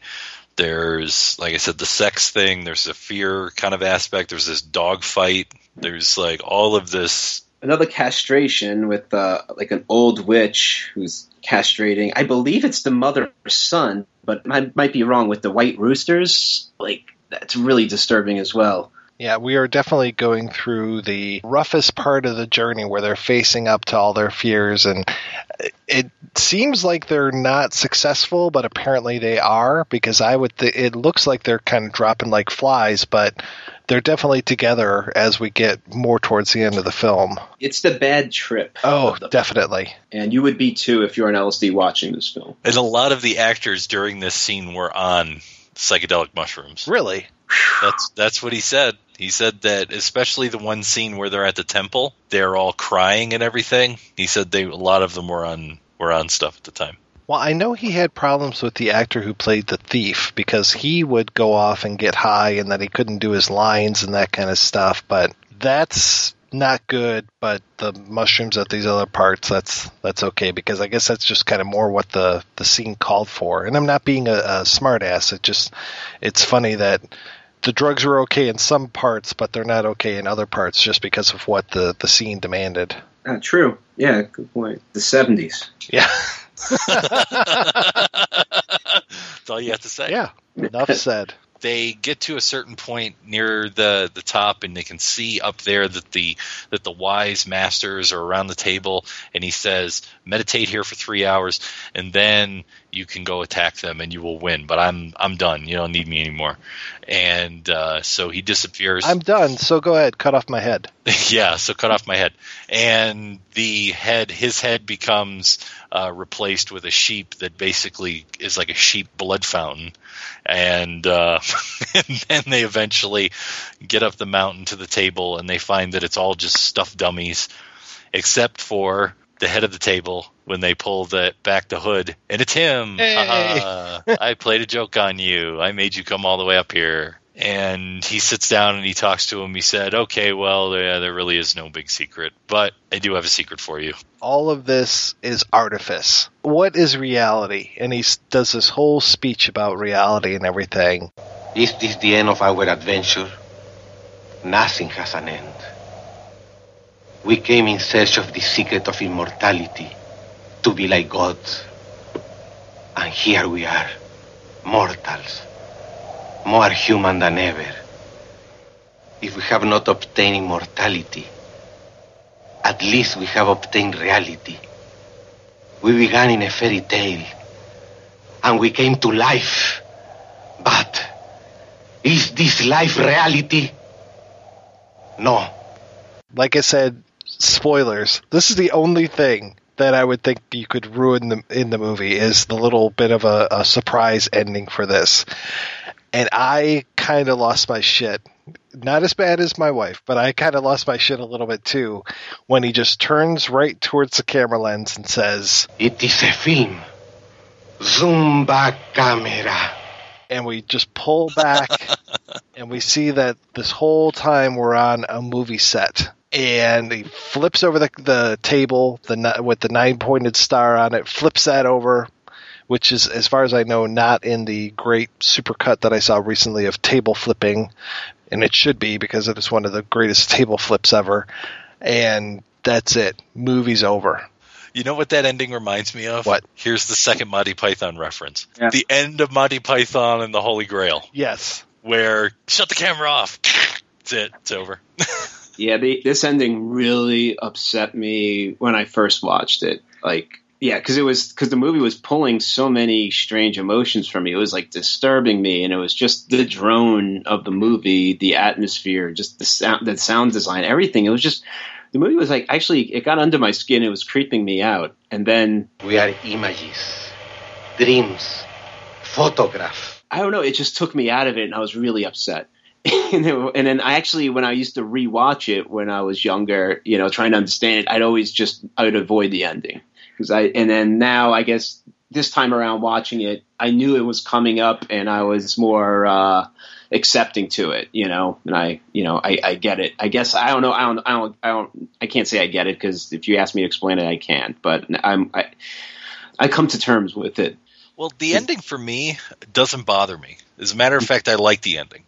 Because the ending to me, he's saying, we must not stay here, prisoners. We shall break the illusion. This is Maya.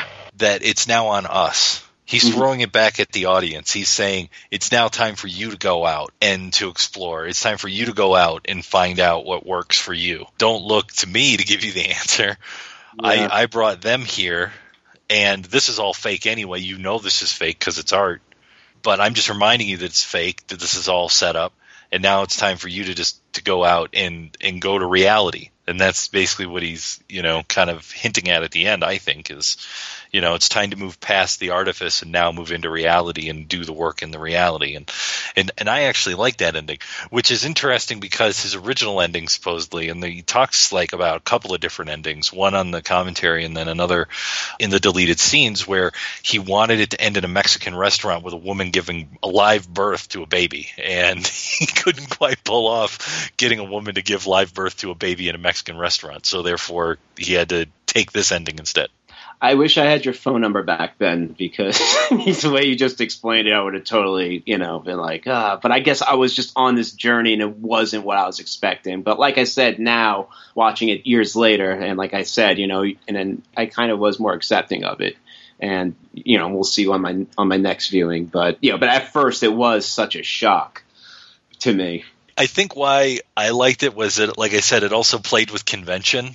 And it's much more abrupt in here than it is in Holy Grail, where in Holy Grail there's people looking for him and they're trying to figure out where, Arthur is and all this stuff is going on. And then eventually they shut down the film at the end of Monty Python and the Holy Grail. So to me, this is similar, although there's nothing that really leads you to that ending. There's no sort of seeing the seams of things to make you go, it may be leading in this sort of reflexive, self-reflexive, back on itself snake eating its own tail kind of thing.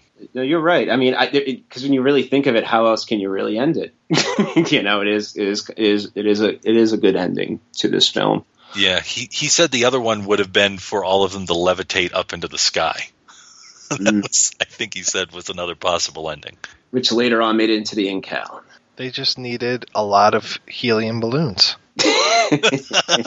And chairs. So they could just sit in the chair. Yeah. And then I was disappointed the first time I saw this too. And then, after reading about it and reading some of his explanations and just people talking about that this is him saying no matter how many people try to lead you somewhere, the answers are always going to be within you. And it's like, I kind of really appreciate, and I appreciate that it is a little bit of a slap in the face, that this ending does kind of just say everything that you just saw, it's good to a point, but really you need to wake up. You need to do this on your own. I definitely have a lot more respect for this ending now than I originally did, because I wouldn't say I felt cheated, but I definitely was just like, what? Like, you couldn't figure out a better way to end this than that, but also because we're so geared up to find out what that secret is at the end of the film. We've got this velocity of everything that we have going is going to take us to that secret, going to take us to the place along with these people that we've been following, these frankly rather distasteful people after we've seen their backstories. But no, we're not going to get that. We're not going to get that answer. And like I said, I like it. No, I like it now too. Yeah. We talked a little bit about some of the symbols and stuff, and it's just there are so many symbols in this film and just things that I never would have, stuff that I'll never get, stuff that I just won't necessarily understand unless I sat down and had a conversation with Jodorowsky to say, okay, what is this writing on this person? I mean, I understand some of the symbology of the planet symbols and everything, and seeing these throughout the stories of the planets and everything, but there's just so much stuff, and it's just so surprising to see the way that he mixes all of this stuff together, to see him with the tefillah and the box on the head and the band around the arm and everything in one scene, and the Hebrew writing other places, and it's just like this whole mishmash of just so many things coming together. I'm sure there's stuff from Buddhism and Taoism and Shintoism and Zoroastrianism and stuff that I just am not that familiar with in here. Of course, being someone from the West, I'm getting a lot of the Judeo-Christian kind of stuff, but there's just so much even on that level that I don't get. And I kind of respect that, kind of, again, going back to this ending of you have to look within yourself, because he has all of the quote-unquote answers in this film. He has all of these different religions mixed up in here, and just all the different spiritual paths that you can travel, but yet still gives us this whole you have to find it within you thing. Well, to me, it's almost a connective in that way to El Topo, because he goes to fight the gunfighters, which I think is 3 or there are 4 gunfighters in El Topo, and you can look at each of them representing the major religions, and then also the whole thing with spiritual quest in some way within El Topo, and how you've got to rid yourself of these things, bury the photo of your mother and your toy in the sand. Come on, we've got to go. You've got to evolve to this next level to be a man and all this. We talked about Dune a few months back, and yeah, there's things in this, like symbols, like Rob brought up the tumor earlier, and the tumor, there was a tumor in the back of the thief's neck. It was cut, and they pulled out like a green squid or an octopus, and the tumor is a symbol for reborn. And then later on in Dune, he uses the tumor again during a Fremen ceremony where a woman has a tumor in her stomach. It's not a tumor. It's not a tumor at all. They wave an egg over it, and then they reach into her stomach, and they pull out the tumor, and then the tumor turns into a baby. So it's just interesting. You see themes that stretch back to El Topo, and then, he was even trying to put into Dune.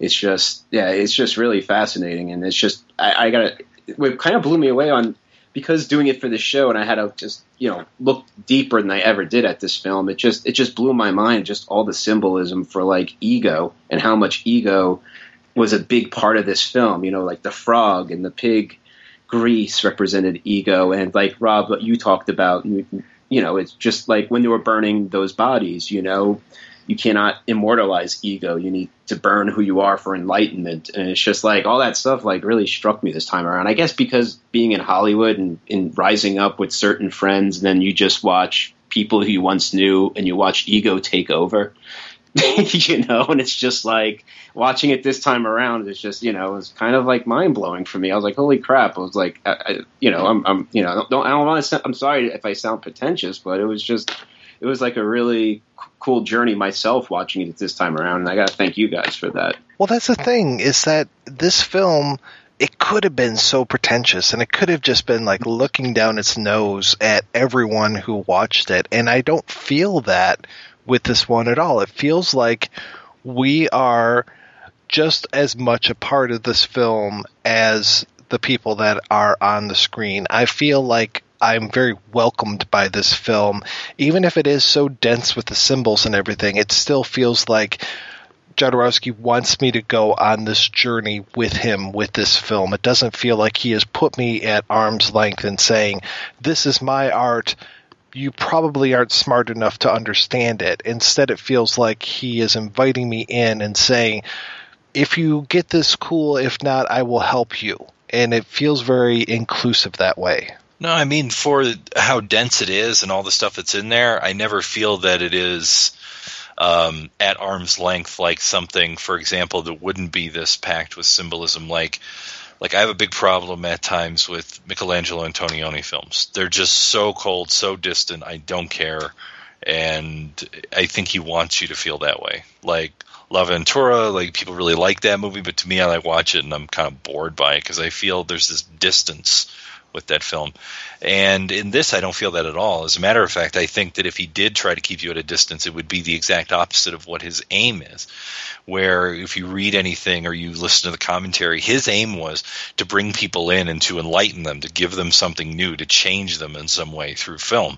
And if he's keeping you at arm's length, then there's no way to do that. There's no way to give you that change, that enlightenment, if you can't get close to the material. I guess it kind of goes back to that thing that I was saying earlier, as far as like art films to me tend to be so slow and ponderous. I mean, that to me is also kind of where Antonioni lives his life, is much more in this navel gazing kind of a way. Whereas with this, it's just so fast paced. I mean, there are so many quick cuts in this film, and it just feels like this.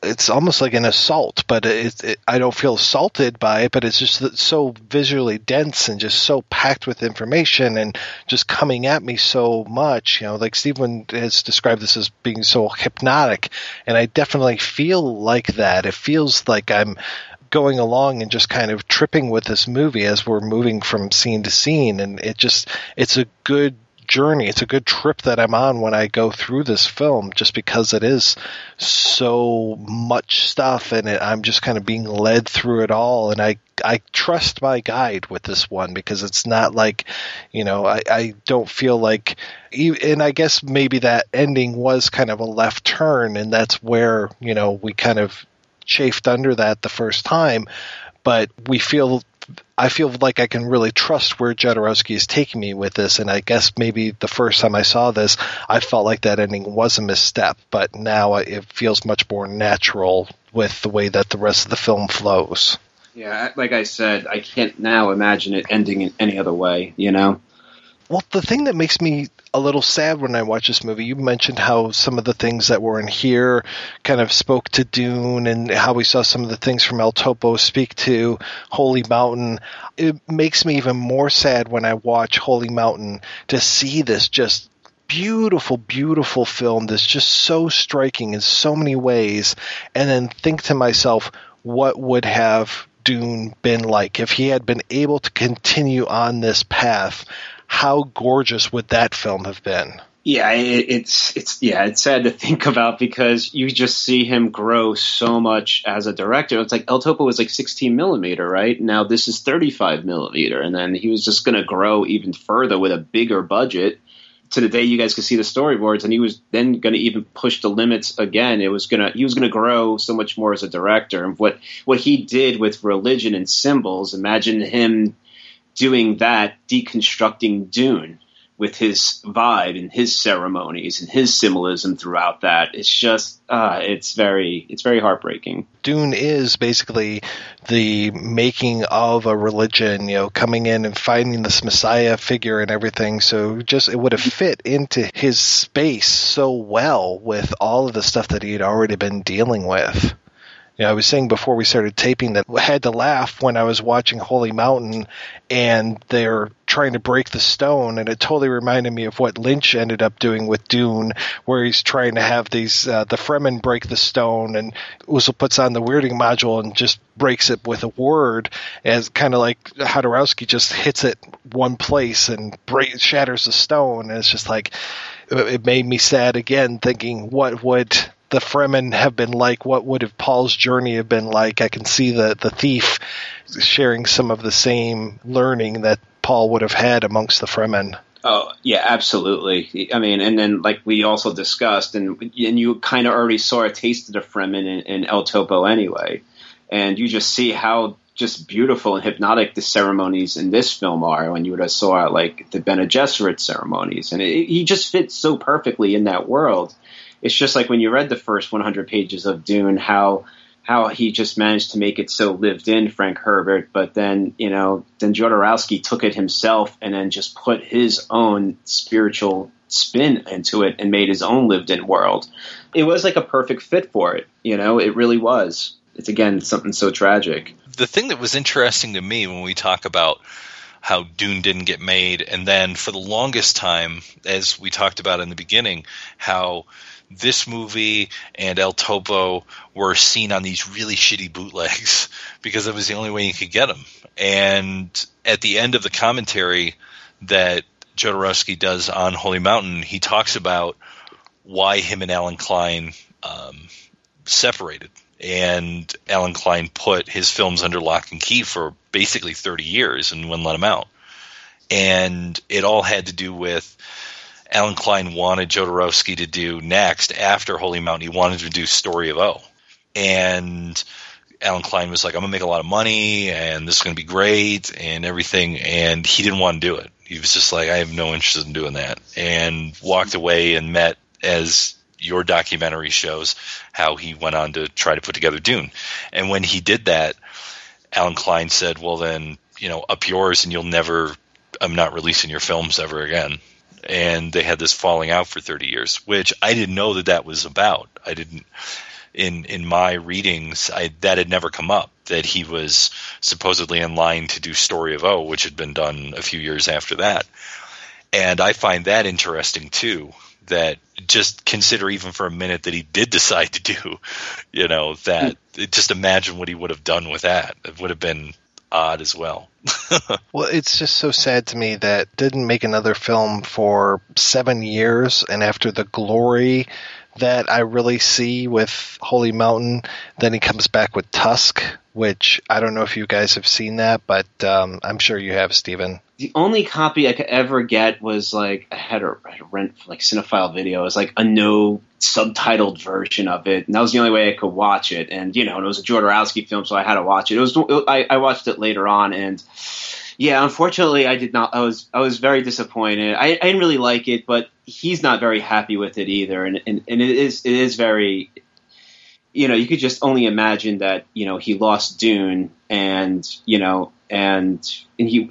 was setting out to make a children's film, and unfortunately, I don't think he's very proud of it either. Yeah, the only version I've ever been able to see was like a CCAM French dub of it, and I just remember like some fast motion scenes, and it just was not what I was hoping for. It basically takes him 16 years to make a film that even comes close to the stuff he did in the early 70s, which is Santa Sagra, which is, to me, Santa Sagra can sit on the shelf next to Holy Mountain and El Topo. It's that good. Yeah, it's fantastic, but it does have Claudio Argento's fingerprints on it, too. It is a Jodorowsky movie, but I always see it as a horror film.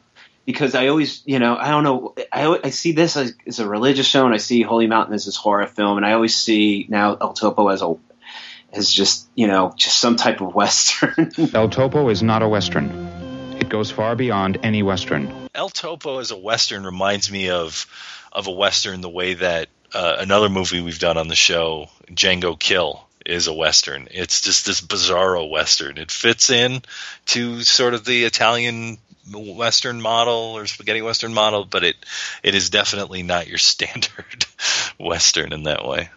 Yeah. Sorry, to go back to Dune really quick, the one other sad thing is like all the stuff with the alchemist and all the preparations and all that stuff, that you would have saw with the Bene Gesserits. Even the eye camera scene on the floor with the Bene Gesserits. It was, just imagine how he knew that alchemist. Just imagine what the Bene Gesserits inside the asteroid would have been like. It's just, once again, sorry, that popped in my head. No, and he has no problem with bald-headed women and getting women to shave their heads, so would have been...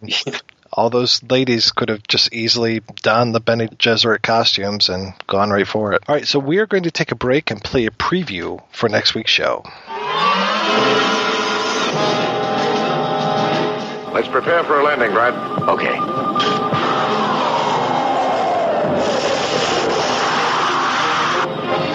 In a 40G gravity atmosphere, strange thing happens to man's body and mind. Barry Sullivan and Norma Bengell take you into the most fantastic science fiction adventure ever filmed. Emergency! Emergency! Conditions desperate. Little chance of survival. Help us. Mark, look! What have you got? The Elliot. Bert, get me a fix on this right now. Wes, Brad, controls. Planet of the Vampires. Harboring a form of life worse than death. Planet of the Bloodless. Creatures who take men's bodies, but attack like vampires.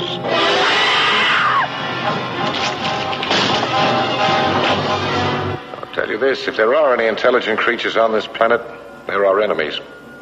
In this outer space world, the living dead try to escape into life.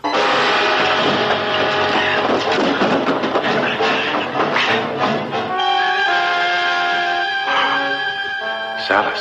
No, just his body. And I'm just one of many beings on this planet. And we're fighting to survive. It's imperative that our race continue to exist. We arranged for several of you to kill each other so that we could take over your bodies. You are our last chance. No, never. We'll all of us give up our lives to save our own race.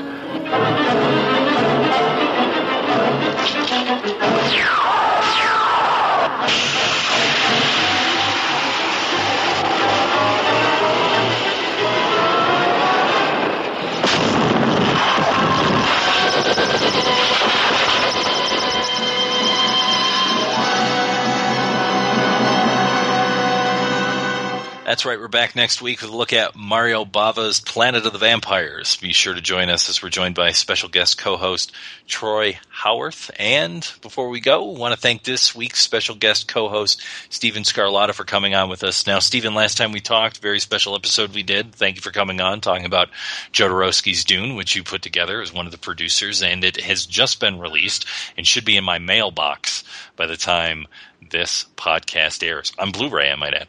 So what's the latest with you, sir? Well, right now you can just catch me on Twitter as XNECX. I'm pretty cool. I follow back. I don't have ego. I learned from this film. I will follow you back. But unfortunately, I mean, right now I have a couple of things I'm trying to work on, a couple of documentaries I'm still trying to get funding for, but don't really want to give out the idea yet to throw out there. But I'm kind of working on a few things right now. I got in the air. I wish I could talk about it, but can't at this second. As for the release of Jodorowsky's Dune on DVD and Blu-ray, how do you feel about that release? Are you pretty happy with how everything turned out? I have not seen it yet, but I'm looking forward to seeing it. Yeah, I'm actually looking forward. They got all the materials, and they're just throwing it all together. I'm looking forward to seeing what they throw on there. It's going to be a surprise to me too. So even the co-producer of the film doesn't know what's going to be on the special DVD edition. Do not know. There was a lot of research done in the process, so I'm curious to see what's going on. So let's see. But if it's 2 discs, it must, and on Blu-ray, it must be awesome. Well, I'm looking forward to checking it out. It'll be in my mailbox on the same day, so maybe we can have a little viewing party, Rob. There you go. All right. Well, hey, thanks again, Stephen, for taking the time to talk to us. And also thanks to Heather Lee Navarre. You can find out more about her and the Boston Tea Room over at our website, projection-booth.com. You can also find a link over to our iTunes page where you can leave us a review and a rating. And every single one of those helps us climb that holy mountain.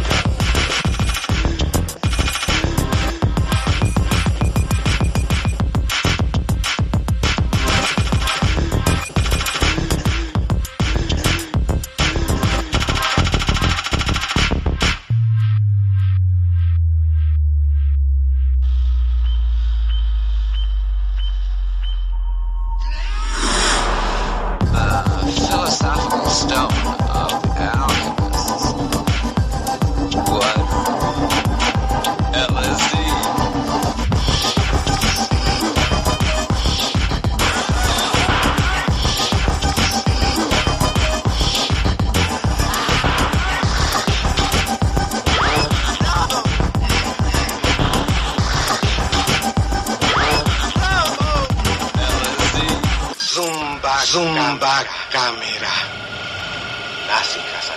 Nothing has an end. Goodbye to the holy mountain. Goodbye to the holy mountain. Real life awaits us. Real life awaits us. We created a love machine. To make it live, the spectator has to work with it, guide it, receive it, give himself in the act of love. With this electronic rod, he will rub its mechanical vagina. The skill of the spectator will determine the machine's ability to reach a climax.